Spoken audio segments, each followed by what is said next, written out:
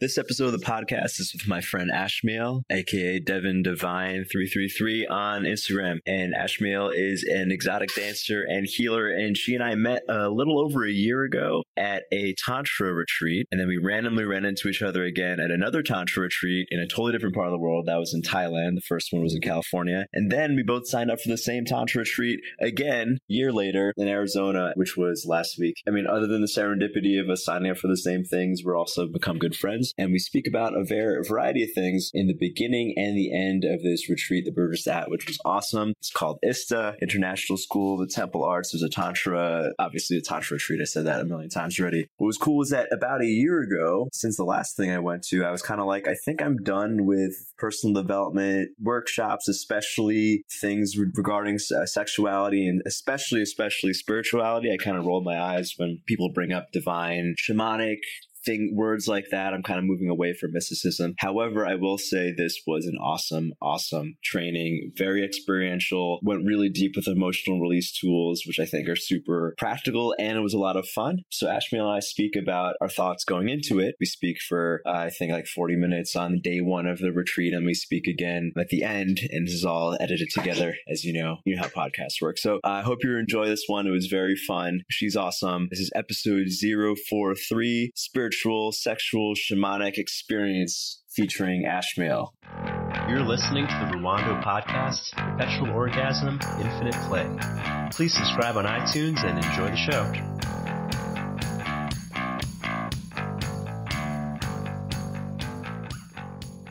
Say something? Something. Okay. We can pick you up. So we're here in Oracle, Arizona at ISTA Level 1. We met some time ago. We could get into backstory or not. But something we have in common is cult stuff. Oh, yeah. Yeah, we could start with that or not. Okay. Yeah. Oh, actually, what I do want to talk to you about, since it's more timely, is you recently came out about your life. Do you want to talk about that? Yeah, sure. I mean, around the same time that wow, we're really getting into it. We don't have to. We can get into it. I was pimped out and I was a sex worker at 18.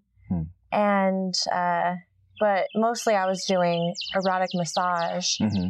And it was actually my clients that were like, wow, you're actually really good at doing massage. And so it's what actually compelled me to become a healer and go to massage therapy school and study energy healing.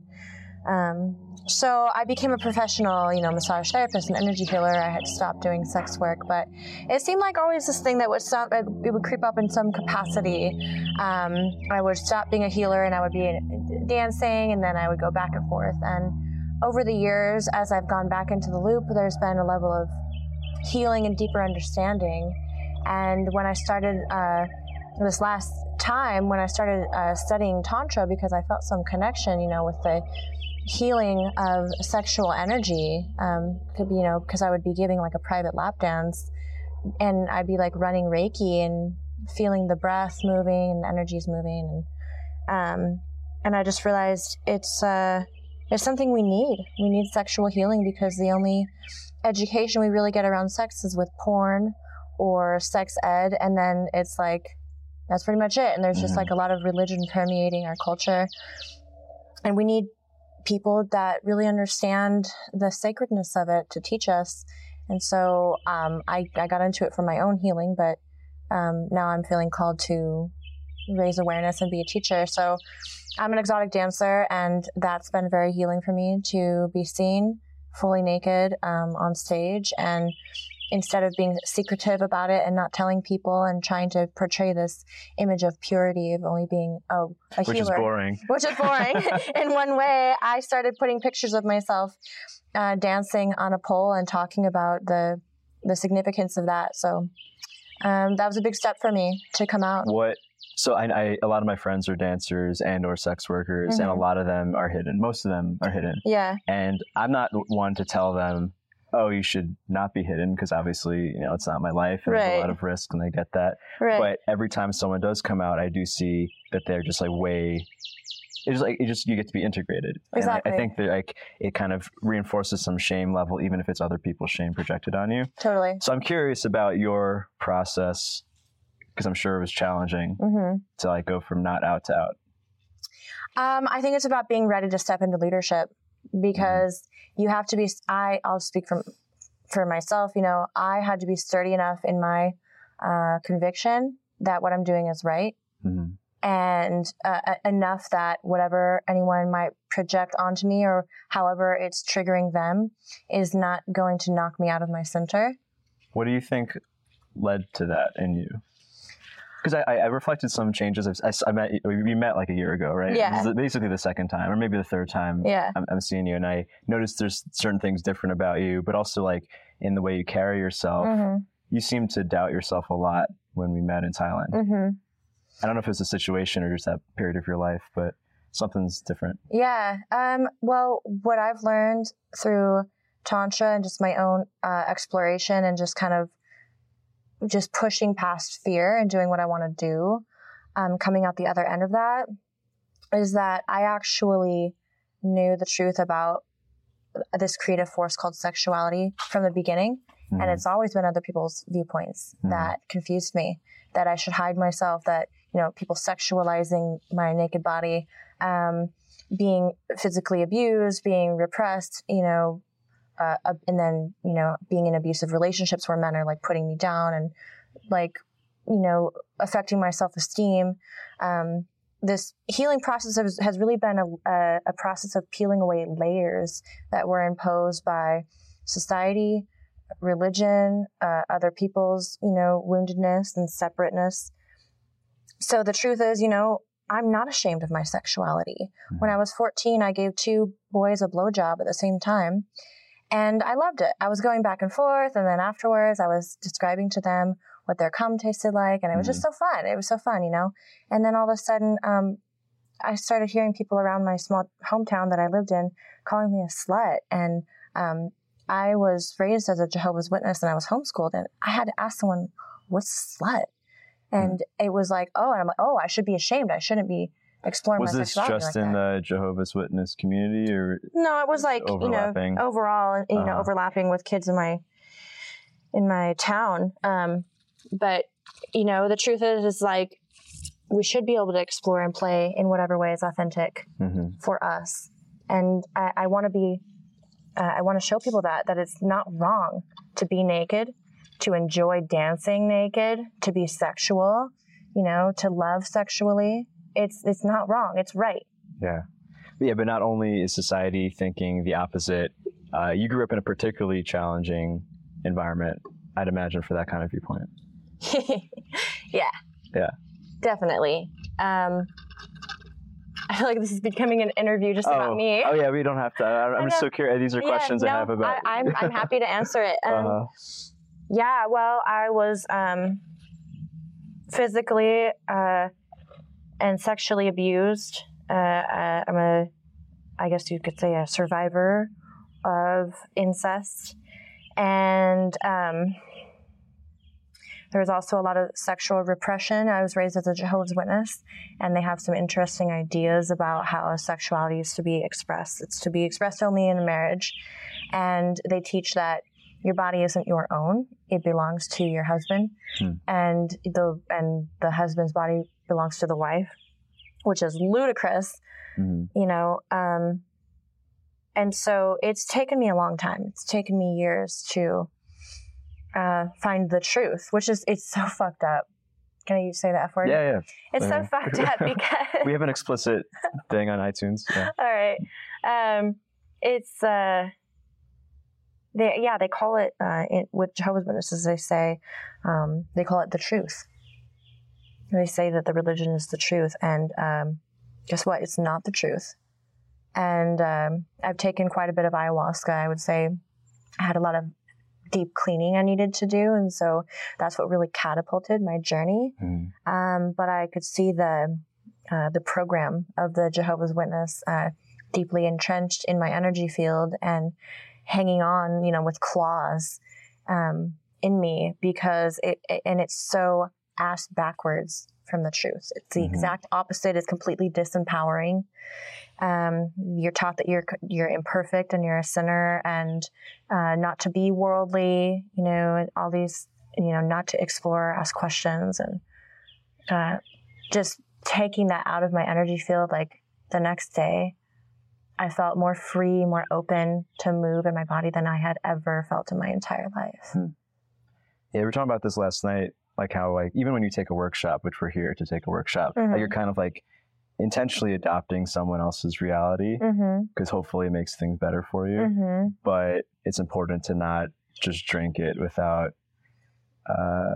thought at some point. And I think discernment is something that takes a while to cultivate, right? Yeah. But one thing that kind of fucks with my mind is like you're discerning things based on your perspective, and your perspective has been doctored by every single person who's influenced you up to then. So is there anything that's really yours? I think with that, for me, and that's a really good point, and I've thought about that as well. Like I'm still looking at this viewpoint from my own lens, from my own experience. But I mean, when I sit and meditate and I drop into my body and my breath, I can actually hear my heart and my spirit. And sometimes it's like contradictory to what I was thinking. And so if I really take that moment, I really do think that there is actually original thought. But you don't really know, right? I mean, I guess I believe that I do know. Okay, well, I guess that's good enough, right? Yeah, it's still a belief. Because right? what is truth, right? It's whatever you decide. Well, that's something we were talking about, right? We were trying to decide what is truth. Yeah. Because I've seen things on ayahuasca journeys, and I've had friends tell me about things, and I'm like, I'm pretty sure that was a projection based on a TV show you watched. Like even when I see something, like I've had, I could go into specifics, but like very much mirrored by the movies I saw that month, like the images I saw, and maybe the meaning was something cosmically true and objective, but the way it came to me was through like this one time. So guilt is I don't know much about the Enneagram, but I've been told I'm a 3. I don't know if you do. I don't know what that is. Oh, it's a personality typing. So like people who are into it have told me that I repress guilt. Like that's one emotion I try to avoid. Oh. So I don't know, ayahuasca journey where I had the entire time I was feeling guilty for every murder, every rape, every child who died young. Like I felt like it was my fault. And I was seeing images from a documentary I just watched, The Vice Guide to Liberia, where there was rape and murder and children being killed. And I was like, oh, this is my fault. Oh my God. And then when it came out, I was like, oh yeah, well, that came from the documentary I just watched. Right. Yeah. But the emotion maybe was what I needed to deal with. Maybe so. Or maybe you attracted watching that movie and having the experience of people telling you that so that you would be prepared when you went in to do ayahuasca to work through that. Yeah, I needed some visuals. Yeah. Yeah, I don't know. I've questioned that about ayahuasca too. Yeah, because I've had friends. I mean, I had a friend who was like absolutely certain she was molested as an infant because that's what she saw during an ayahuasca journey. That's dangerous. Yeah, and I was like, you might have been. Maybe you are recovering a memory that you didn't remember when you were 8 months old. But maybe this is a representation of the emotions you feel towards that family member and it's coming out in this way. Like, I don't think we can use an ayahuasca journey as evidence of something that happened. That's like I've seen so many times of like someone having a crush on someone and then seeing something about it in ceremony and taking it as a sign that they're supposed to. We're soulmates, trust me. The plant told me so. Exactly. And then that takes the responsibility away from them. Yeah. And it's like, no, the medicine told me this is destiny. This is, and then it turns into some big thing. I've seen it ruin relationships or just.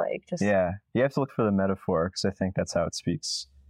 Like, I don't know if I told you this. So after I had an abortion experience, did I tell you this? I had an ayahuasca journey, and like the entire journey was like an 18-year montage of me raising this child from like birth to him being 18. And the whole time I was like, oh shit, like that was I just jumped into a different reality where we had the child and like, I miss it. But I was like, maybe this is just my subconscious trying to give me catharsis. So I let it go. They both could be true. Yeah. Maybe they both are true at the same time. But yeah. Not taking it literally. Yeah. So I shouldn't miss my son, Francisco, because I wouldn't name him that. Francisco was the guy who sold me my car right before the journey. So I think that's where. Oh, really? That's where it came from, yeah. See, I really have a lot of appreciation for that medicine, but I think everyone has their own relationship with it. Mm-hmm. And my personal journey with her was, she taught me how to not need her. It actually helped me to really tap into my own intuition, my psychic abilities, and that's cool. Hello. Saying hello to a friend walking by. Yeah, it just taught me to trust my own sense of self, and I think there is a certain consciousness that comes with plant medicines, so don't make anything your God. Yeah. Ultimately, you are the medicine, and right. it comes, right. It's not just one way. Yeah. During that journey, I actually got a really clear sign towards the end. Don't come back to the spirit world. Like, that's not your path. I think you told me about that. Yeah, and then I had one more journey. I didn't feel like it, but the Church of Santo Daime is a different way of taking it. I have I was there, and I was like, yeah. I'm not going to be in Peru again for a long time. This is a unique thing. Let me check this out. And it was the most painful experience ever. Was it? Yeah. The one before that was the most pleasurable hallucinogenic experience I ever had. And it's like, this is your last one. Don't come back. I didn't listen, right. So I think I'm going to listen now. That's right. You didn't listen, and then it sucked, right? Yeah. Well, actually, ayahuasca was actually what led me to Tantra. I was having just so many sexual experiences on it, sexually healing experiences.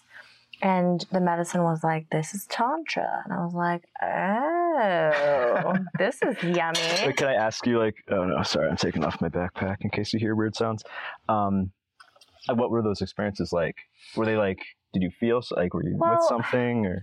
I had left a long relationship, a long monogamous relationship that someone I lived with, we were engaged, we owned a house together, and I was dating, and I was starting to see my codependency and the ways that I maybe would jump into a sexual relationship with someone too soon, and when is it okay, when is it not, is it right to be polyamorous, is it right to be monogamous, it was trying to figure out what it all means, what's right, what's wrong for me. And she was just showing me how if there's love and respect and communication and consent, and if it feels right with your mind and your body and your heart, then it's good, and if that's the agreement between you. And she was kind of showing me how you can play with energies, then I was like, this is so interesting. And then I had another experience where I went into the void of the Yoniverse, and this pink energy came out of it, and it was moving my body. I was flailing around, and I was completely terrified of it. And she said, this energy has the ability to heal you if you let it. And I was feeling very vulnerable and embarrassed because I thought I was going to have a full body orgasm during ceremony. So I was trying to make sure I wasn't talking. Sometimes it's hard to tell where you talk during your sleep. I know. We're roommates during this adventure. And yeah. Someone in the room was making fun, giggly, running around sounds. I wasn't sure who it was, but I think it was me. Yeah. And that's another thing I question too, is why are we afraid of someone hearing us being in pleasure? Mm-hmm. What would that trigger for? Right, because you could be in pain and no one cares. You don't care. Right, but if you're breathing in ecstasy, then that's so offensive, Yeah, I think it's because it's the same reason why people don't want to be too powerful. You're afraid that you having something is going to make the other person not have. It's a scarcity of you think energy. That's what it is? I think so. It's I notice if I'm speaking too loudly or I'm feeling too confident around friends who aren't, then I kind of feel bad. Or if I'm making more money than people I'm with, I'm right. I kind of feel bad. You need to hide it. Because me having means they don't have. That's not true. That's just the It's not true. Yeah, it's just the scarcity. It's economical thinking when it comes to not money. Can you talk about what did you start in a cult, or were you raised in one? No, I went in as an adult. Were you raised religiously? I was raised Buddhist and Catholic at the same time. Really? So neither one of them stuck. And I became very critical of adults because of it. Okay, so can you talk about that? Yeah. A little bit? So my dad's Buddhist, my mom's Catholic, but not really, more culturally Catholic. When my grandma died, we stopped going to church, but until then, we went every Sunday. And my parents were, liberal, so they didn't force me to be one or the other, but I did both. And I was like, both like the authority figures in my life are saying contradictory things. So for a while, it's like every adult is bullshit, or everyone telling me what to do is bullshit. But then I was an atheist for a while. But then I went into a phase where it's like, well, they both could be true. I mean, it's not like, if you take it literally, obviously they can't fit. But like, if you look at the metaphor and what they're really saying, which is just be a good person, right? Like, it's just different stories of getting at the same thing. Right. So that's why, flash forward many years, I can go into a cult knowing it's a cult and still be like, you know what they're saying might not literally be true, but it's making me feel really good. Yeah. So I'm going to go do that. Yeah. And then I lost my mind, and that was different. that was an unexpected consequence, but. Well, what do you mean you lost your mind? Well, to a degree. I mean, I use the word brainwashing like very loosely, but like the analogy I use is like knowing how alcohol works doesn't prevent you from getting drunk. So like I went in, I was like, okay, they use this manipulation tactic and this, and not that I was an expert, but I knew a few things. I took Psych 101, and knowing what's knowing what they're doing to you doesn't change anything. It's like if you know that you're going to be emotional after you have sex with someone, knowing that doesn't prevent you from being emotional. Right? Like, you know, you're making that decision. You know what's going to happen. Yeah. So to think like, oh, I know what's going to happen, so it's not going to happen, is foolish, right? Because like, your emotions don't listen to that. So like over time, my way of thinking changed in those 2 years to the point where what I was critical of, I was now an evangelist for like a year later. And I was a really good evangelist because I could relate to the people who were skeptical. And that's what they used me for. Okay. Which I'm very proud of. I smile when I think about manipulation because I like the dark side. Yeah. Yeah. Well, I love that you admit that because we all do to a degree. I always think we all swing both ways to a certain extent. It's the fun side. It is. I mean, within balance, And I used to have a lot of shame that I liked playing on that side, but I do. I think it's like being ashamed of it or acting like we don't that makes it truly dark, right? That's dishonest. That's it's unconscious, you know? Yeah, because you look at like the child molesters in the news, they all had like the Sandusky's or the Catholic priests, like they were preaching one thing and doing the opposite, as opposed to someone who's like a horn dog publicly. You never see those people having some weird perversion with children later because everything's out. Yes, there's no shame. Exactly, and the way that I like to put it is like, it comes out sideways if you're not just authentic about it. So I have this energy that needs an outlet. It really does. I mean, when I go on stage, something else. I mean, I'm big, I'm loud, I'm bold, and I love it. And I have a need to like really express that to its full extent. And I love it. And when I have repressed it, it's come out on like, binging on alcohol or becoming angry and throwing things or health issues, like not being able to sleep, like really, self-destructive patterns. And we all need some type of outlet. That's why I think that BDSM as a modality for healing and expression is actually, that's a thing. It's a big thing. And I think it can be just as healing as Tantra, depending on where you're coming from. Yeah. Yeah. My ropes are half my suitcase. Are they and really? They feel like a sacred thing. Like I don't use them that much, but like I feel like I need, you have them in case you. Yeah. And it goes on my altar at home. It's like, it's like a holy. I have Christian Louboutins on my altar at home. Christian what? Christian Louboutins. Oh, is that the red bottom heels? Oh, I have no idea what that is. Red bottom heels. Okay. Yeah, I've heard of that. Red bottom heels. Okay. Sweet. And they're right next to my sacred sexuality books and my yoni eggs and Courtesan's Journey. What? Have you heard of that? No, I haven't. Coined by Regina Thomas Hauer, who has the School of Womanly Arts. It's like, a sexually empowering school for women. I have heard of that. Yeah, well, she takes, I think she's getting it from Joseph Campbell's The Hero's Journey, which is very male-oriented. But the Courtesan's Journey is like in Paris during the Renaissance, I think the only women with power were the courtesans, were the prostitutes. Oh. Like no one else could own property, but if you had sex for money, you could have your own apartment. Those are the only women. And it's a different kind of, it's feminine power. Like you're not commanding an army, but you're commanding the hearts of men who command armies. Right. Yeah. I think I have actually heard of that. It sounds vaguely familiar. Yeah. Well, it sounds like that's what you're on. So. It feels powerful. And, we used to have mystery schools and things like that. Witches have been burned at the cross for exploring these other ways and energies. And so I think it's just like bringing it back. I feel incredibly blessed to have shed these layers at a relatively young age and to be walking on this path the way that I am. So acetone just like burns off the nails? Is that what happened? Yeah, so I'm taking... Ashmiel's taking off her nails.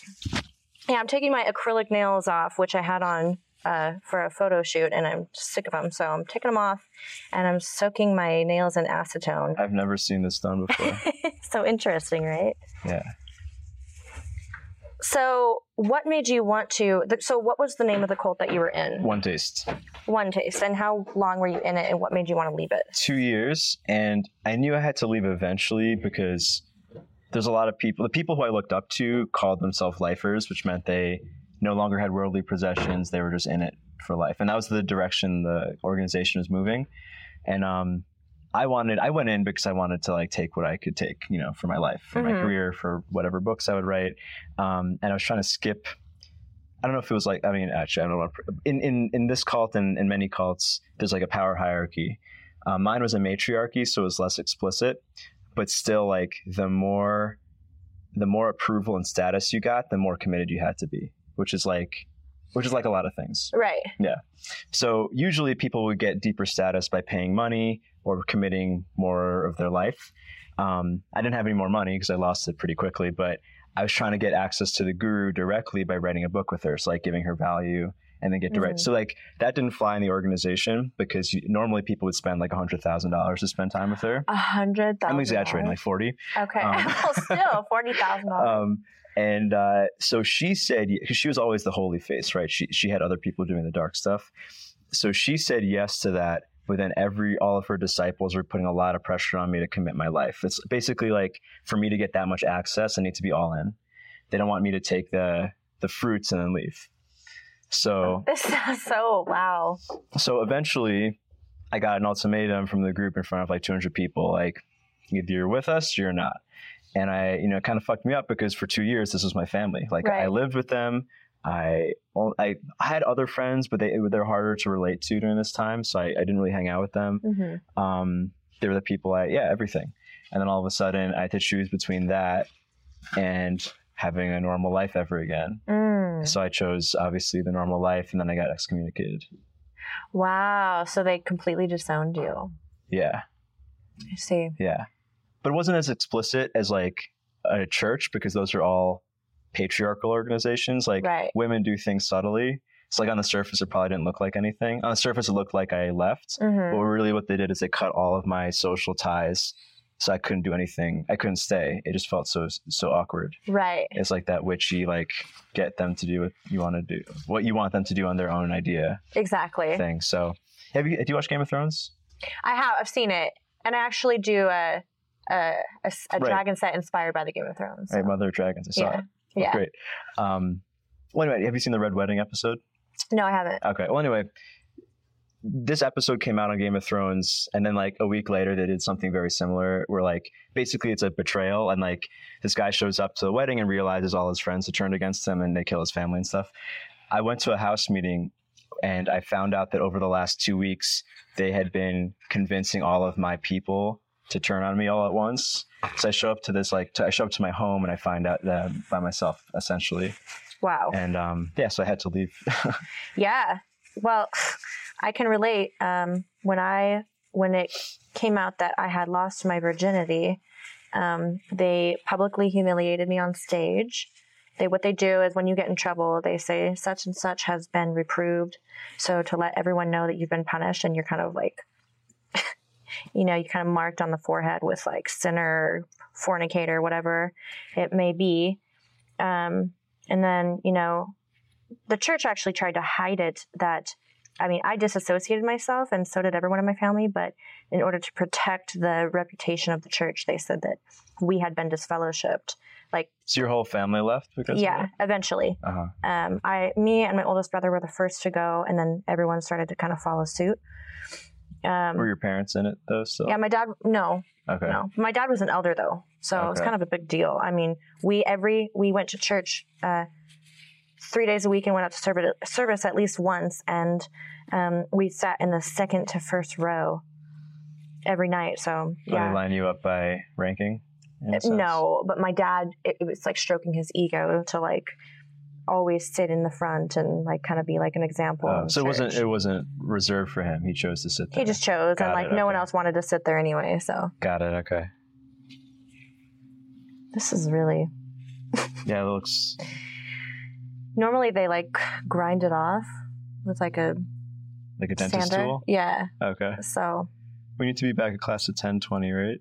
10:15, I think. What time is it? Okay, it's 10:05. Okay. So I think it's the end of this segment. Okay. There might be more. There might not be. We'll see. All right. Sounds good. See you later, audience. And we're back.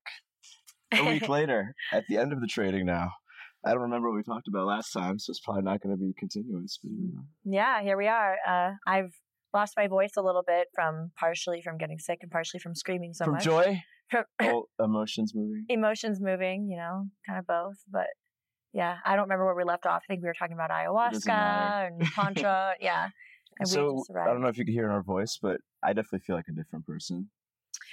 I mean, I feel like just more like me, more deeply seated in my truth. Yeah.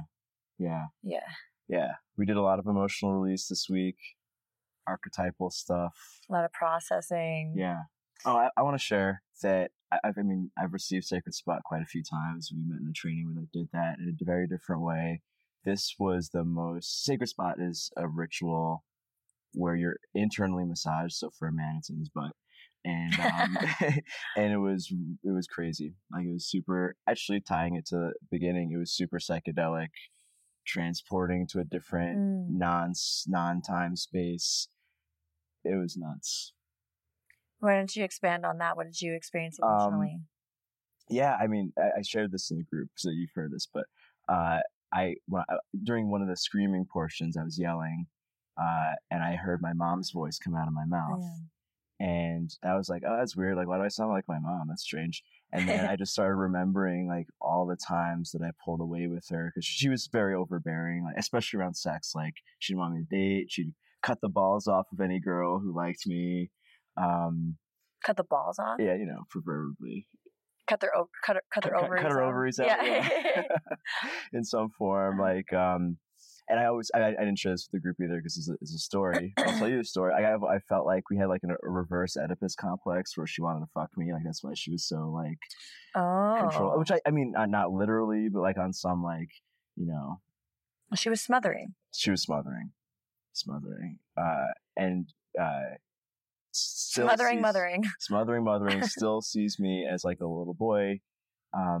Anyway, all of that stuff I was able to let go in this moment because I realized like she just loved me a lot. She loves me a lot, and I've never let that in, and I've hurt her a lot. I think with pulling away.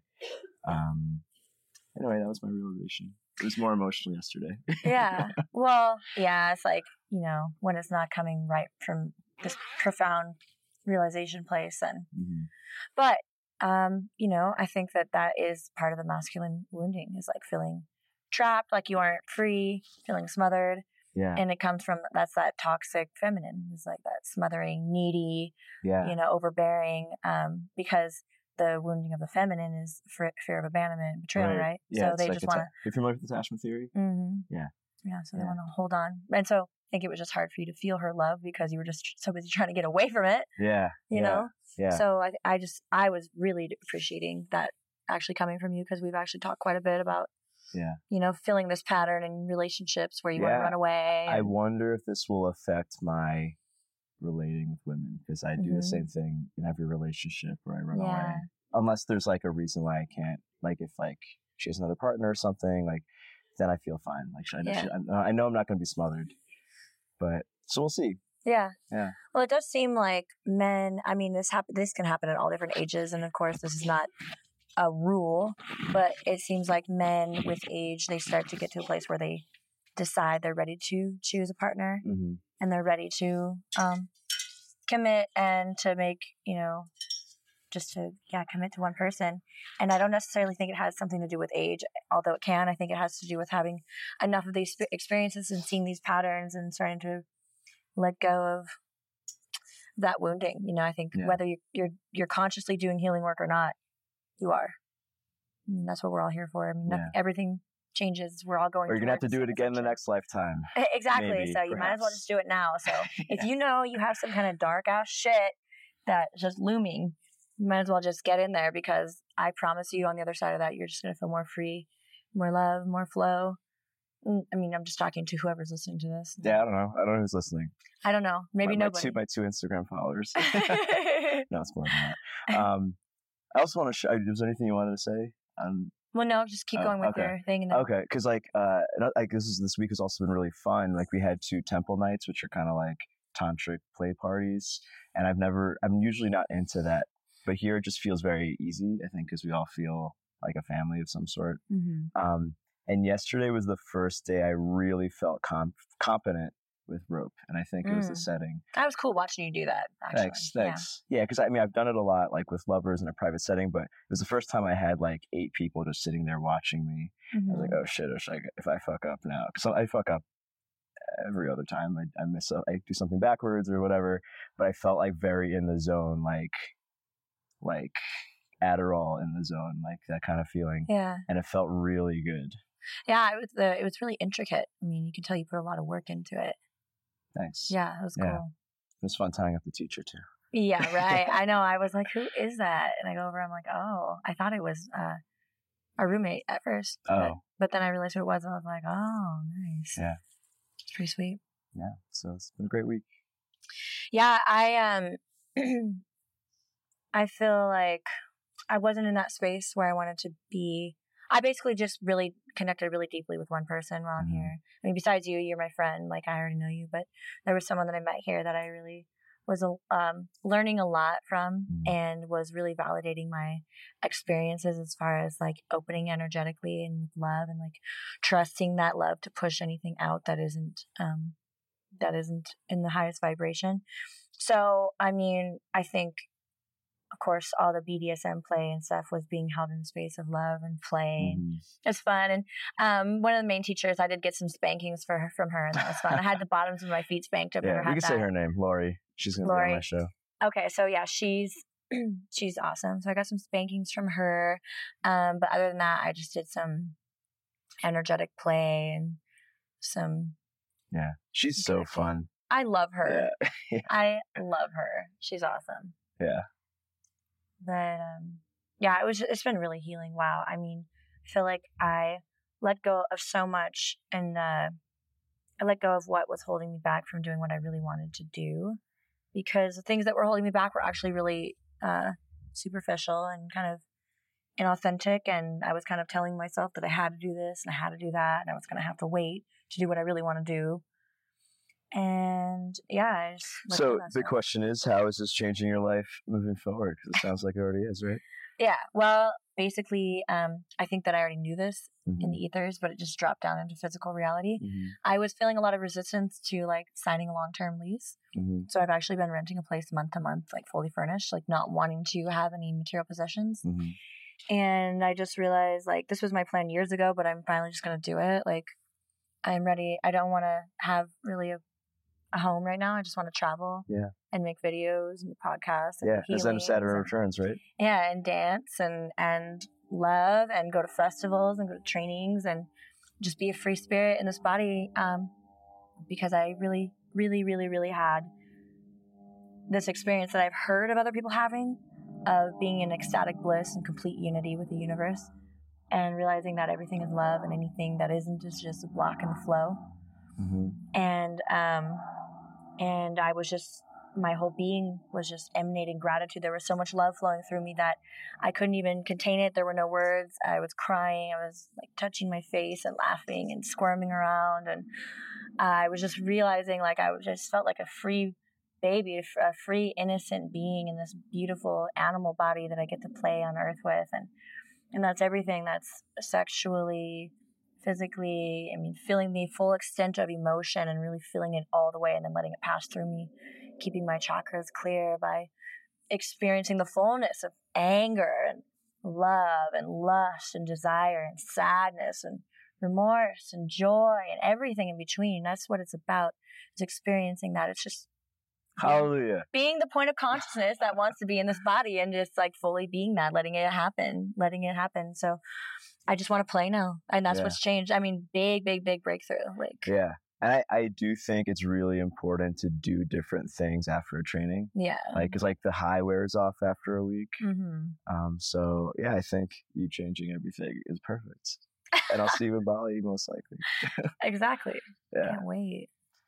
I don't know what I'm going to do differently. I don't know. Differently after this training? Yeah.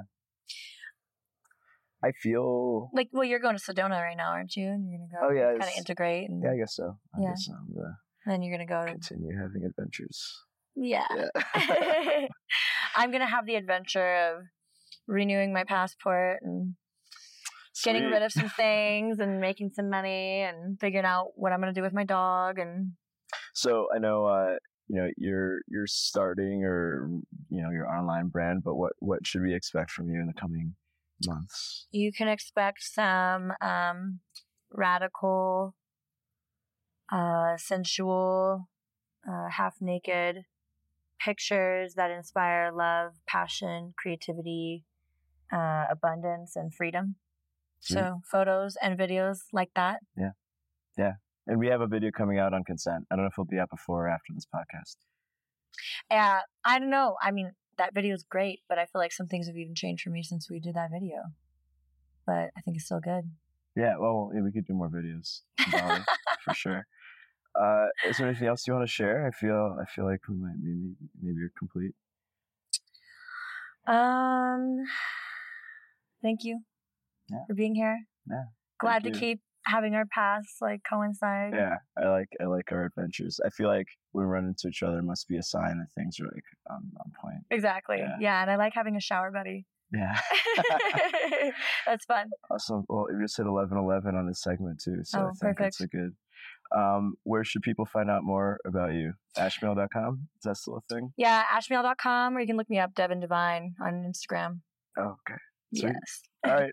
Adios, people. See you in the next episode. See you later. Probably will be with Lori Handlers. I'm not sure. We'll see. Bye. Bye. Hey, thanks for listening to the podcast. If you want to catch the rest of my work, go to Rwando.com. Catch me on social media @Rwando. And please do not forget to subscribe.